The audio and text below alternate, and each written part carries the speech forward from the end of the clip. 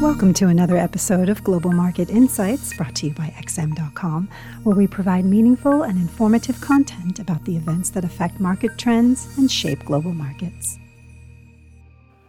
Welcome to XM.com for the Daily Market Comment podcast for Monday, February 14th by Mario Hadjikyriacos. I'm Christina Marujos. Geopolitical tensions have returned to haunt financial markets. The U.S. president called on all American citizens to leave Ukraine immediately on Friday, citing the threat of a Russian invasion that could begin at any moment. It is still unclear how much of this is political grandstanding, as the White House may be trying to put Russia under the global spotlight to deter military action. Nonetheless, market participants took the warning seriously, which sparked a classic flight to safety. Stock markets tanked as investors slashed their exposure to riskier assets and sought shelter in safe havens, driving gold prices to 3-month highs. Bullion has displayed remarkable resilience to fading central bank liquidity and soaring bond yields this year, essentially defying gravity thanks to demand for geopolitical hedges. The heated rhetoric has also been a blessing for oil prices, which climbed to fresh 7-year highs amid fears of an energy crisis in case Western sanctions cripple exports from Russia.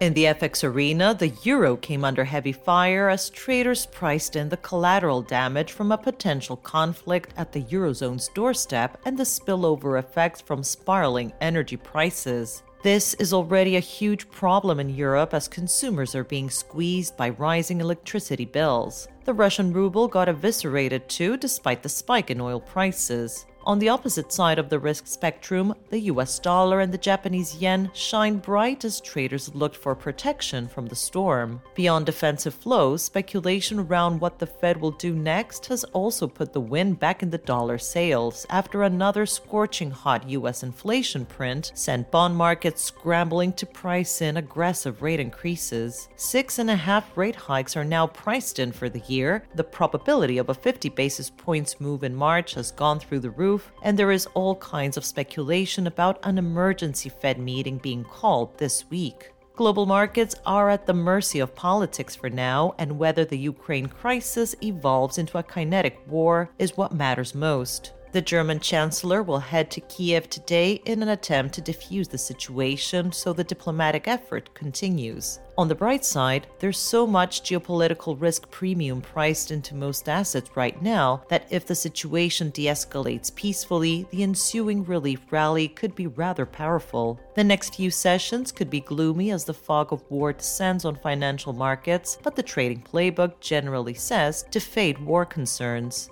Indeed, equity markets have had everything thrown at them lately, from rising Fed bets to war threats, and have escaped with only minor injuries. The volatility will likely continue as investors learn to live without endless liquidity, but with the economy still in good shape and buybacks going strong, the market is unlikely to crash either. The turbulence might even be a gift to investors with long-time horizons. As for today, we will hear from European Central Bank President Lagarde at 4:15 GMT. Thank you for listening to the Daily Market Comment podcast at XM.com. Have a great week.